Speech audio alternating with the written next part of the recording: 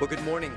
It's wonderful to be with you here today, and I'll be sharing a little bit about my story, but when I email my parents and tell them that I'm preaching at service, they always ask me, "Are you sure they want you?"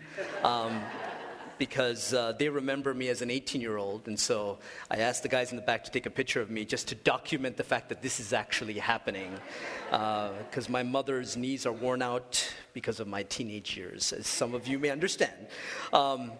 So it's wonderful to be with you here this morning, and I've heard a lot about this congregation, and this week as I prayed for you, the best is yet to come. The best is yet to come. And we saw that at our conference, for those of you that are there. God is moving. The Spirit is moving in the Free Methodist Church. And we are excited, and we are going to get out of the way so that He can do the work that He has ordained to complete. But before I begin, I'm an educator. And I want to make this statement because I think it's really important in today's age. And that is, we need to be readers. And I know that might seem a little odd, but I find that in today's world, we have people that are being educated on 140 characters. And so I'm just going to encourage you to read and to read widely. And I find that when I become, as we sang about, when I lose that mercy and when I become judgmental, when I become fixated on who I want to be and I forget that I'm part of a community of Christ, it's because I've stopped, first of all, reading the Word, but I've also stopped reading and hearing from other voices. So I'm just going to challenge you, as you look at the rest of 2018, to perhaps pick up a book from a writer that you don't necessarily agree with or understand, to open up your perspective. Because that was our model for what we see in Jesus' life. He was constantly going across something, right? Whether it be across culture, across race, across community. So I'm going to encourage you to be readers as people of God. So first of all, I want to share my story with you, and I trust that my story will be an encouragement to you. And as we think about my story, I want also to talk about some practices about how we can live out the rest of this year. And my story is one that involves the suburbs of New Jersey, the streets of Colombo, Sri Lanka, the cornfields of the Midwest, and now Southern California. I was born in the 1970s in Jamaica, Queens, New York City, and my parents came to this country as immigrants. And some of you might understand that immigrant story. But my parents, as they lived here, they felt not as citizens, but they felt as foreigners. And after a while, they sensed that God was calling them back to their homeland of Sri Lanka. So finally, in 1986, my parents took the risky and difficult step of actually leaving this country and moving back to Sri Lanka. And here I was as a 10-year-old, and I was used to a very calm, orderly, suburban life. And I moved to this capital city of Colombo with 9 million people. And the community that I now lived in was a very busy street, and next door to my house was 60 families of slum dwellers. And the neighborhood was really loud and really dirty. And we often heard episodes of domestic violence, drunkenness, and I could smell and see the evidence of drug addiction as our yard was strewn with old and used needles. These neighbors that lived next to me were no longer the orderly, culturally sensitive suburban neighbors. And our neighbors would regularly run into our yard, play loud music until 3 a.m. in the morning. And there was a trash dump right in front of my house. And my parents, who had prided themselves in New Jersey for having this immaculate lawn and garden, now drove by their house to find heaps of trash. And on trash day, there was smells of trash that permeated our house. So here as a family, we had gone from comfort, stability, and safety to chaos and disruption. And things changed in my family, not just our community, But the government of Sri Lanka did not honor my father's American medical credentials. And so he had to take a job as a contract doctor working for the government of Sri Lanka. And he went to work in regions of the country that were affected by the 25-year-old civil war, which rocked the country until 2009 and claimed over 400,000 lives. He came home once a month for most of my life. And in order to come and see us, he would have to take a 7 to 9 hour journey just to be with his family. But despite these challenges and difficulties, my father was a bridge of reconciliation and justice for people in those war-affected communities. And he was one of the few people in those communities from my ethnic background. And people could have mistrusted him and distanced themselves from him. But the people knew him as the community doctor, the doctor that was always willing to go the extra mile, the doctor that followed Jesus Christ. My mother is a trailblazer. She's a woman of firsts, and she is someone who shatters glass ceilings that often my culture imposes on women. She's a person who has given me a deep conviction that women's roles don't need to fit the norms and the images that we see in media or sometimes even in the church. And she says that there's a third way in life, one that is lonely, less traveled, but one that is filled with adventure and opportunity for growth and passion. And she's often the woman on a board or at the head of organizations, and she deals with difficult people with such nuance, calm, and deep inner strength, something I'm still learning. So you can see the choices, decisions, and values that I have today are because of my parents and what they've taught me. They taught me to reach out to people that are different than me, not just to associate or to minister to them, but to learn, to submit, to listen to them as people, to see them. Especially those people that might be considered lower than me in the eyes of the world, but not in God's economy.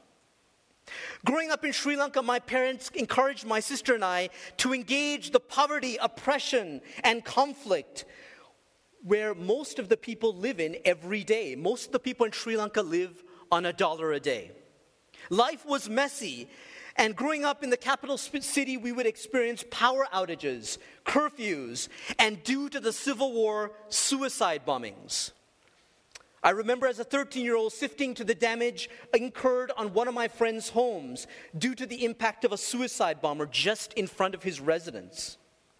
I also remember as a college sophomore working with a nonprofit, and as I drove towards those war-affected communities and I passed through each military checkpoint, I saw the faces of trauma on those soldiers.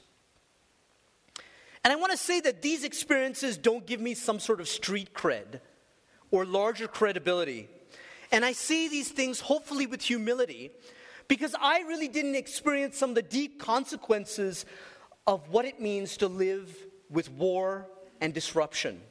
I still remember when one of my father's friends from the war-affected community came and visited us. And his son was 13 years old, just like me. And here we were, and I had a picture of Michael Jordan on my closet wall. Yes, Michael Jordan. Thank you. And we were talking about basketball, right? Something very global. And suddenly we heard a chopper overhead our house. And I looked away, because I was looking at the chopper, and then I looked to see that this boy was already under the bed because his community was constantly shelled by the Air Force. And whenever he heard a plane, he knew that he had to run for cover. After 8 years in Sri Lanka, I returned to the United States for college and ended up in a small college in the Midwest, actually in the middle of nowhere. And as a first-year student, one fall evening in September, yes, kind of like Greenville, I had a seminal moment in my life which shifted my consciousness for the rest of my life. I was outside my dorm, ready to head to the library, and up drove a burgundy Chevy Astro van, if you remember those Chevy Astro vans. Unfortunate kind of vehicle. And a sliding door opened up, and a guy in the back screamed a number of racial slurs, most of which I didn't even know. And this continued throughout my time at the university, and I experienced verbal assaults while working as a student worker at the cafeteria, at restaurants, at gas stations, and at other public venues. I lived in a nearby city after graduation and once was asked to leave a fast food restaurant by a woman because I made her kids feel uncomfortable. That same year, my wife and I, who was my fiancée at the time, were at a restaurant in the please wait to be seated area. We waited there for 15 minutes at the entrance of the restaurant. People knew that we were there, but no one came to serve us. We left in disgust. Flash forward 6 years, my wife and I returned to this small institution as a faculty member. Now you might be thinking to yourself, dude, you experienced all that and you went back? And a verse comes to mind, John 8:12. Again, Jesus spoke to them saying, I am the light of the world. Whoever follows me will not walk in darkness, but will have the light of life. When we make a commitment to Jesus, we need to be following him. We need to be committed to following him with our whole heart, mind, and soul. And this is difficult for us sometimes here in the United States because we fall asleep and we live out a hypothetical faith, not a faith that's willing to enter the fire and flames of life. And you might remember that passage in Daniel 3 of those three men.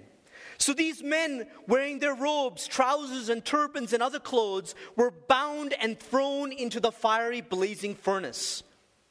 And while we might not face such persecution and difficulty as Syrian Christians today are, there are times when God calls you and you go in obedience to his will. Not because it makes sense, not because it's comfortable, not because there's professional development opportunities, but why? Because he is perfect in all of his ways. He is a good, good Father. And as you might remember, these three men were willing to go into the flames even if our God did not choose to save them. Can that be said of us today? So my time at my alma mater was a good time. There were many good things, great colleagues, great students. But there were other challenging things that we had to deal with living in that community. Our car and our house was egged often. Trucks would drive past our house adorned with Confederate flags. And towards the end of our time there, we began to receive anonymous phone calls telling us that if we did not move out of that community, we would be in for serious trouble. My wife and I had been on our knees for 8 years, asking God to release us, to give us another opportunity. And finally, in 2012, it led me to Azusa Pacific University. Now, I want to make this clear. This is just one element of my story. And my story is much more complex than that. And the people that harm me in such a way are much more complex and nuanced than just my experiences with them. And I would say, unfortunately, that I've had some negative experiences here in Southern California as well. We live in a world that's complex, and it's more than just a picture or post on Instagram and Facebook, and it's more than 140 characters on Twitter. And here's one more from my story that kind of encapsulates that. It kind of helps me understand that nuance, that complexity. There was a family that lived on our street, and they were a poor family. And frankly, I feared this family. During the height of the time that our house was being egged, I was out mowing the lawn when the man of this house drove by in his pickup truck and stopped. And I saw him stop, and typically when I saw a pickup truck and a guy in a pickup truck, I would run into the house. But for some reason, this time was different, and I noticed that he was motioning to me, telling me to come talk to him.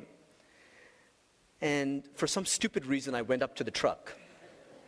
And here I was walking up to this truck and thinking, what are you doing? What are you doing? What are you doing? And here's this man, looks me in my face and says, with tears in his eyes, I know people are being mean to your family and it breaks my heart. If your kids ever need help, Tell them to run to my house, and I will protect them." And he drove off. And I stood there with my mouth open wide in shock. And it reminded me about the complexity of people to not judge a book by its cover. And it was one of the many experiences that has allowed me to slowly walk away from the unproductive anger, but a call and a demand to justice, a righteous justice, an impatient anger from God.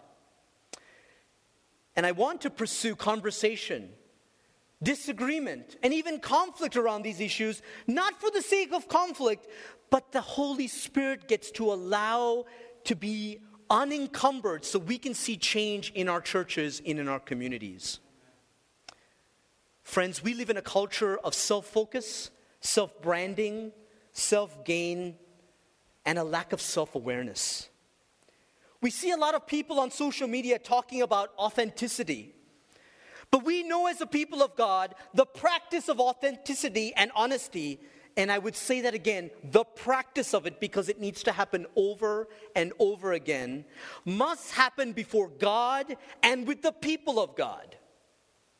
It is also a process where we prostrate ourselves and we humble ourselves and admit our brokenness, as opposed to demanding that everybody sees our strength. And while we might share our story, we need to remember who is really the author of our story, Jesus. The God who cleans up our messes, renews and redeems our brokenness, and claims and calls us to the beloved even when the world rejects us. Through one such commitment, God experiences the power of God through our own brokenness, through our own weaknesses. And we surrender and admit those weaknesses to Him, and He gives us the power and opens up the floodgates of change. And it must be said that as we go through this process of weakness and brokenness, which lasts a lifetime, this cannot be done in the shadows. It must be done in the light of faith and light in the church community. God coming together, walking into these new practices, these practices which might be fasting, surrender, filling up and renewing. And God may also call us to solitude, to silence, to prayer, to time alone with Him. And with that, we lean into the fellowship believers in order to work out our salvation. So as we think about such rhythms, we need to allow God to work in our lives. But our Father is not a bull in a china shop. He does not force His way into our lives. But He waits for us to be open to that deeper surrender. So friends, we need to create a setting in our hearts and lives so that God can work freely in us. Friends, I believe the word create a setting is so important. Some of you might be gardeners. And we think about a garden, we think about the soil, the drainage of the soil, the type of soil is so important for a soil to flourish. And in fact, some plants require more acidic soil and some require maybe more alkaline soil. And the soil might be clay or it might be sandy. And that depends on how well plants will receive nutrients in order to grow. Creating a setting, and we see this creating a setting in Jeremiah chapter 18. And you might remember this passage. This is the word of the Lord that came to Jeremiah. Go down to the potter's house, and there I will give you my message. So I went down to the potter's house, and I saw him working at the wheel. But the pot was shaping from the clay that he was shaping from the clay was marred in his hands. So the potter formed it into another pot, shaping it as best seemed to him. Then the word of the Lord came to me. Can I not do with you, Israel, as the potter does, declares the Lord? Like the clay in the hand of the potter, so you are in my hand, O Israel. God is the potter, we are the clay, friends. A father is always a father. He can truly never reject his children. And a potter does not disown his pot. It is there because he made it. So as we gather here today, how do you plan to create a setting in your own spiritual, physical, and mental lives so that the Holy Spirit can do a mighty work in and through you? He is the potter and gardener. But there might be things that are staring us right in the face that need to be removed, adjusted, developed, so that God can create a setting in you so that the Spirit can move unencumbered in your life. Friends, there are societal, racial, and political issues going on today that are much larger than ourselves. And these issues need a people that are centered and anchored in the rock, that is not swayed by the movement of the times. But as a people of God, as we are gathered here today, if we cannot work through the broken relationships which exist in our own lives, perhaps even that exist in this own house of God, what business do we have to go out to the world? Shouldn't we be taking care of our own house before we try to fix the rest of the world?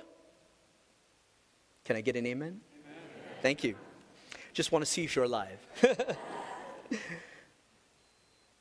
We as Americans might want to fix, we want to achieve, we want to change. Frankly, it's our national obsession. But here's where we can learn from people across the globe. People in the East that are prone to reflection and examination first, which then leads to action. And actually, that action is some of those actions that we're thinking about might have been things that we've been avoiding all along. Theologian A.W. Tozer writes, "We must make our thoughts a clean sanctuary for his holy habitation. He dwells in our thoughts, and our soiled thoughts are repugnant to him as soiled linen to a king." What dirty clothes, friends, have you stored in your closet which need your attention? The more I focused on Jesus' real self, that's getting behind the words and absorbing the kind of God and person he was, the more I'm being invited into his invitation, abide with me. We need to understand, all of us, that abiding with him means an interactive relationship with Christ, the God of the universe. And it's not just a head knowledge, but it's a day-to-day fellowship with Jesus. And it allows us, when we move from the head to the heart to our whole body, that we become people that are able to live with joy and gratefulness, that are able to bless that difficult person at work, that we're able to let go of grudges, that perhaps we're able to let go of pride and not get that credit for that project that we've just done, and that we realize that God is the judge and that our role is to never judge. The journey of abiding in Christ is what I like to call soul school. Soul school. When you walk through these doors of Living Springs, you are opening up yourself to the power and direction of the Holy Spirit. And while this church may be a safe space for you, it is also a dangerous space. It is dangerous to the lies, to the strongholds, to the defects that we have in us.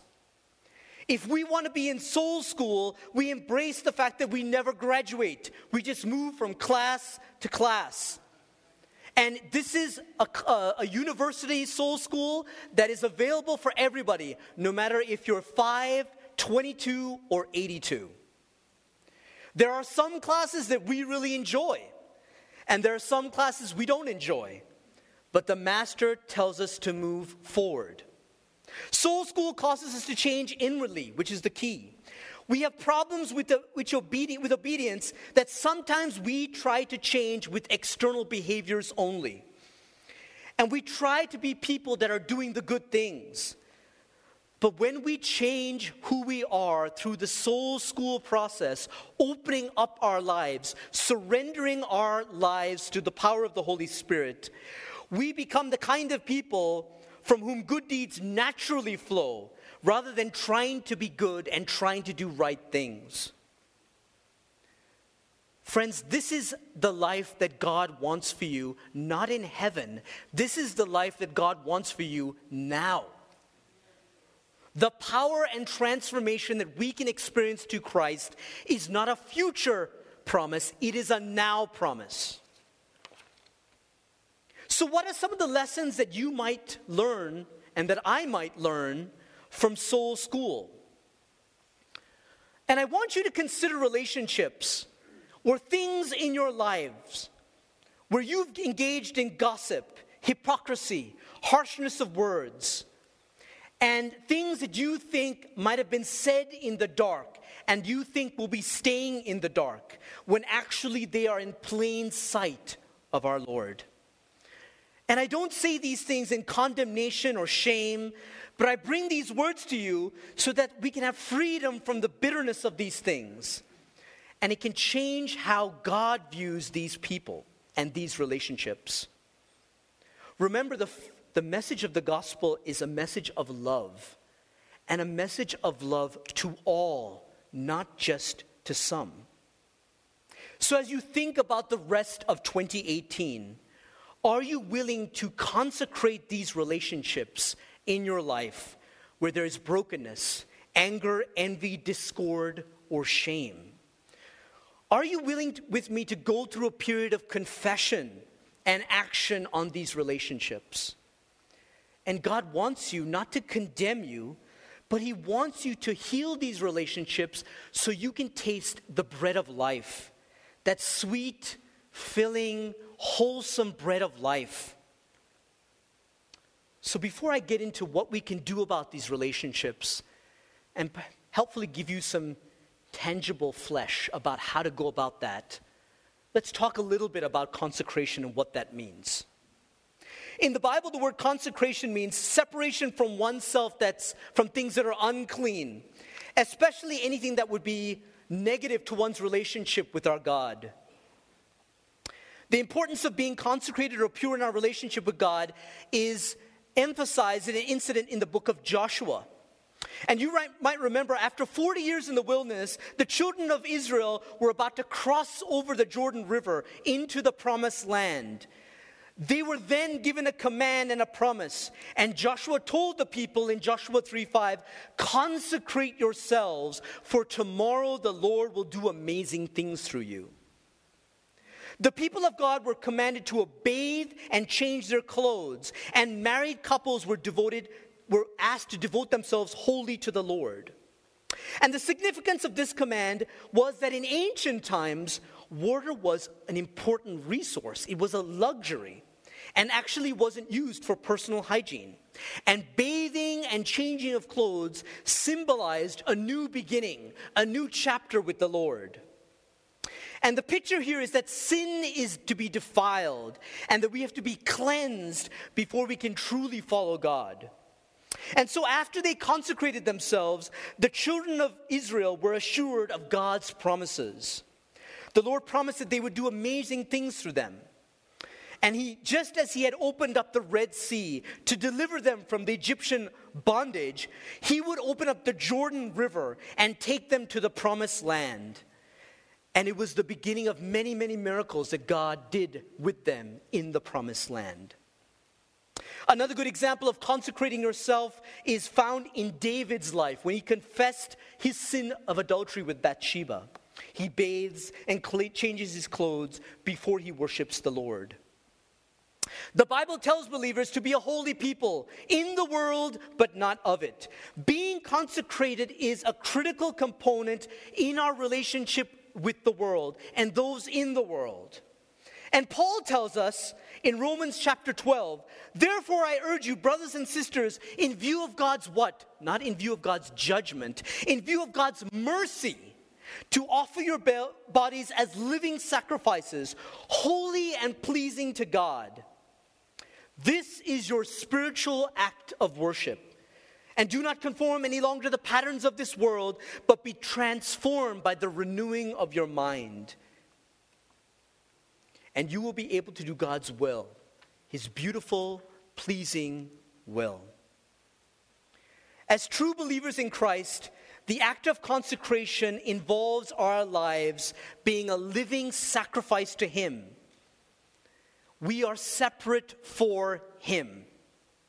we get to be the royal priesthood that was mentioned to us earlier in this service. So you might be asking, okay, how do I do this? What's my next step? So let's get back to those relationships, which might be hindering the Holy Spirit from allowing you to be the garden or the pot that God knows you can be.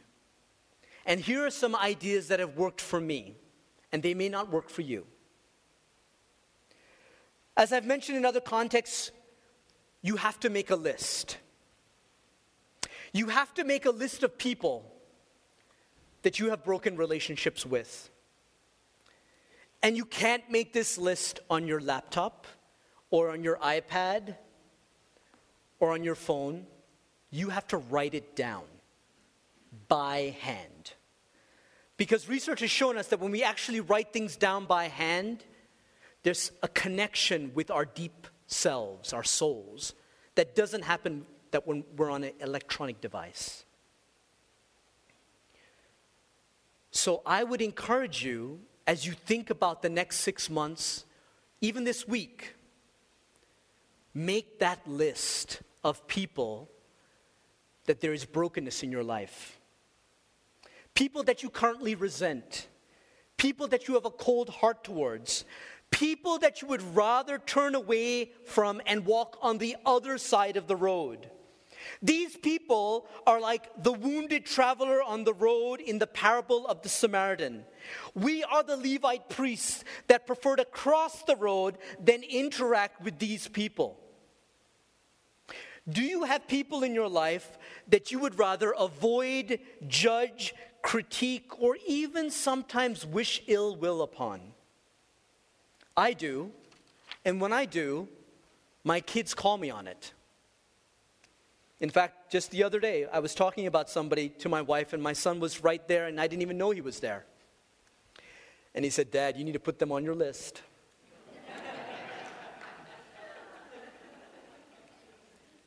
The truth shall set you free. The process of working through this list is going to take time. And sometimes you may not even be willing to put people on this list.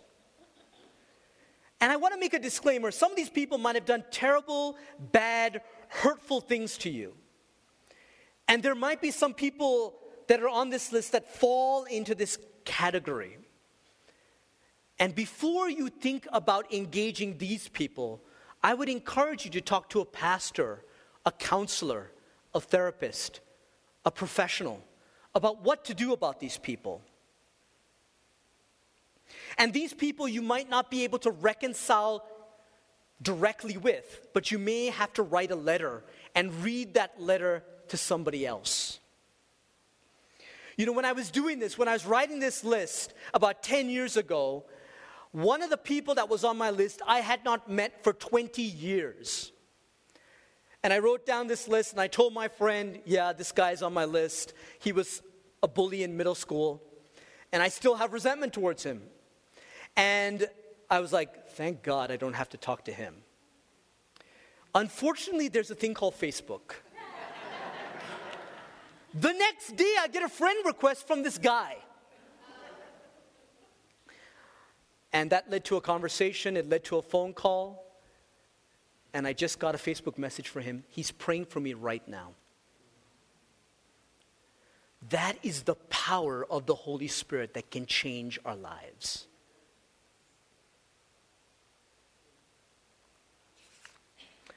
As you write this list, the next step is, after you write the list, is to share that list with someone you trust.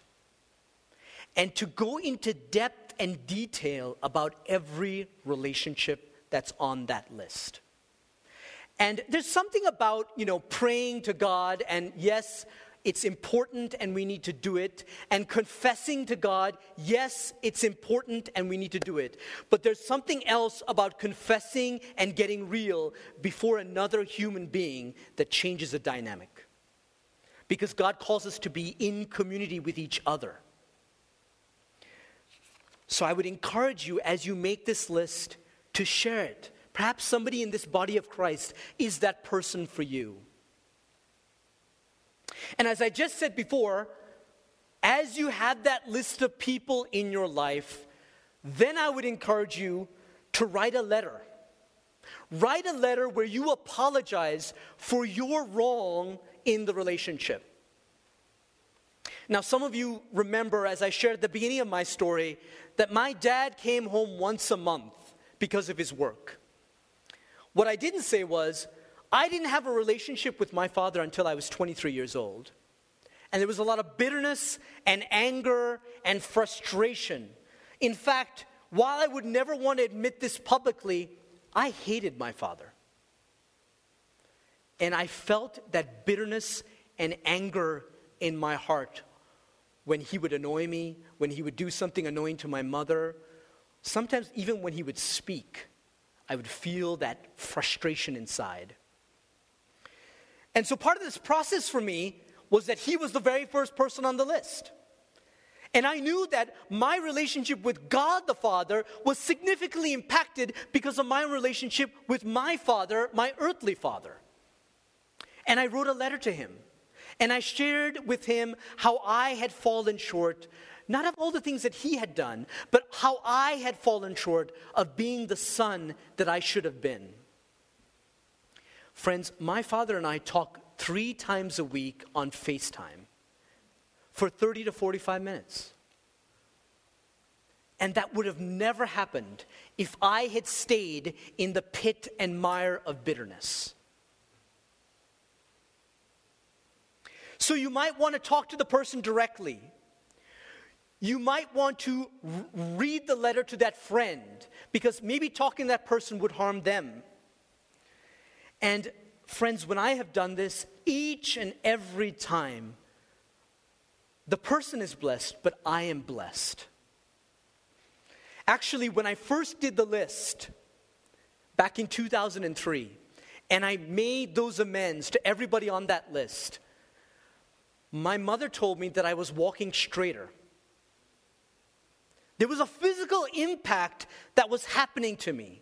The shame, the bitterness, the guilt that I was holding on to actually was impacting my body. And I was able to stand up and look the world in the eye because I was free. God wants that freedom for you. Friends, even though America tells us that we live for happiness, God tells us that we live for holiness. We may seek out worldly pleasures, and there's nothing wrong with that, but we are called to righteousness and faith and joy and commitment. And this journey of reconciliation cannot be done alone. It has to happen here with people in the body of Christ. And this body of Christ is imperfect, but this is the mechanism through which God chooses to change the world. Some of you might have heard the gospel artist Hezekiah Walker. He's one of my favorites. And I want to read you a song that he writes that I think has really helped me and hopefully will help this body as we think about this process of getting free with God. I need you. You need me. We're all a part of God's body. Stand with me, agree with me. We're all a part of God's body. It is His will that every need be supplied. I need you to survive. I pray for you, you pray for me. I love you, I need you to survive. I won't harm you with words from my mouth. I love you, I need you to survive. It is His will that every need be supplied. You're important to me. I need you to survive. Let's pray. Jesus, we thank you for this time together. We thank you for this community. We thank you for this body of Christ. And for what you're doing with them, through them, and what you have before them, Lord. Lord, we pray for this community, for the Garden Grove community. Father, that may this church be your light. May it be your feet, your hands, your voice. And Father, as the book of Ezekiel says, Father, I pray that each one gathered here, Father, that you would sprinkle water upon them and they would change their hearts, and their heart would move from a heart of stone to a heart of flesh. And a result of that brokenness, that surrender, Father, that you might create a breath of freedom in this house, so that they may experience true joy and peace that you so want for them. And God's people said, amen.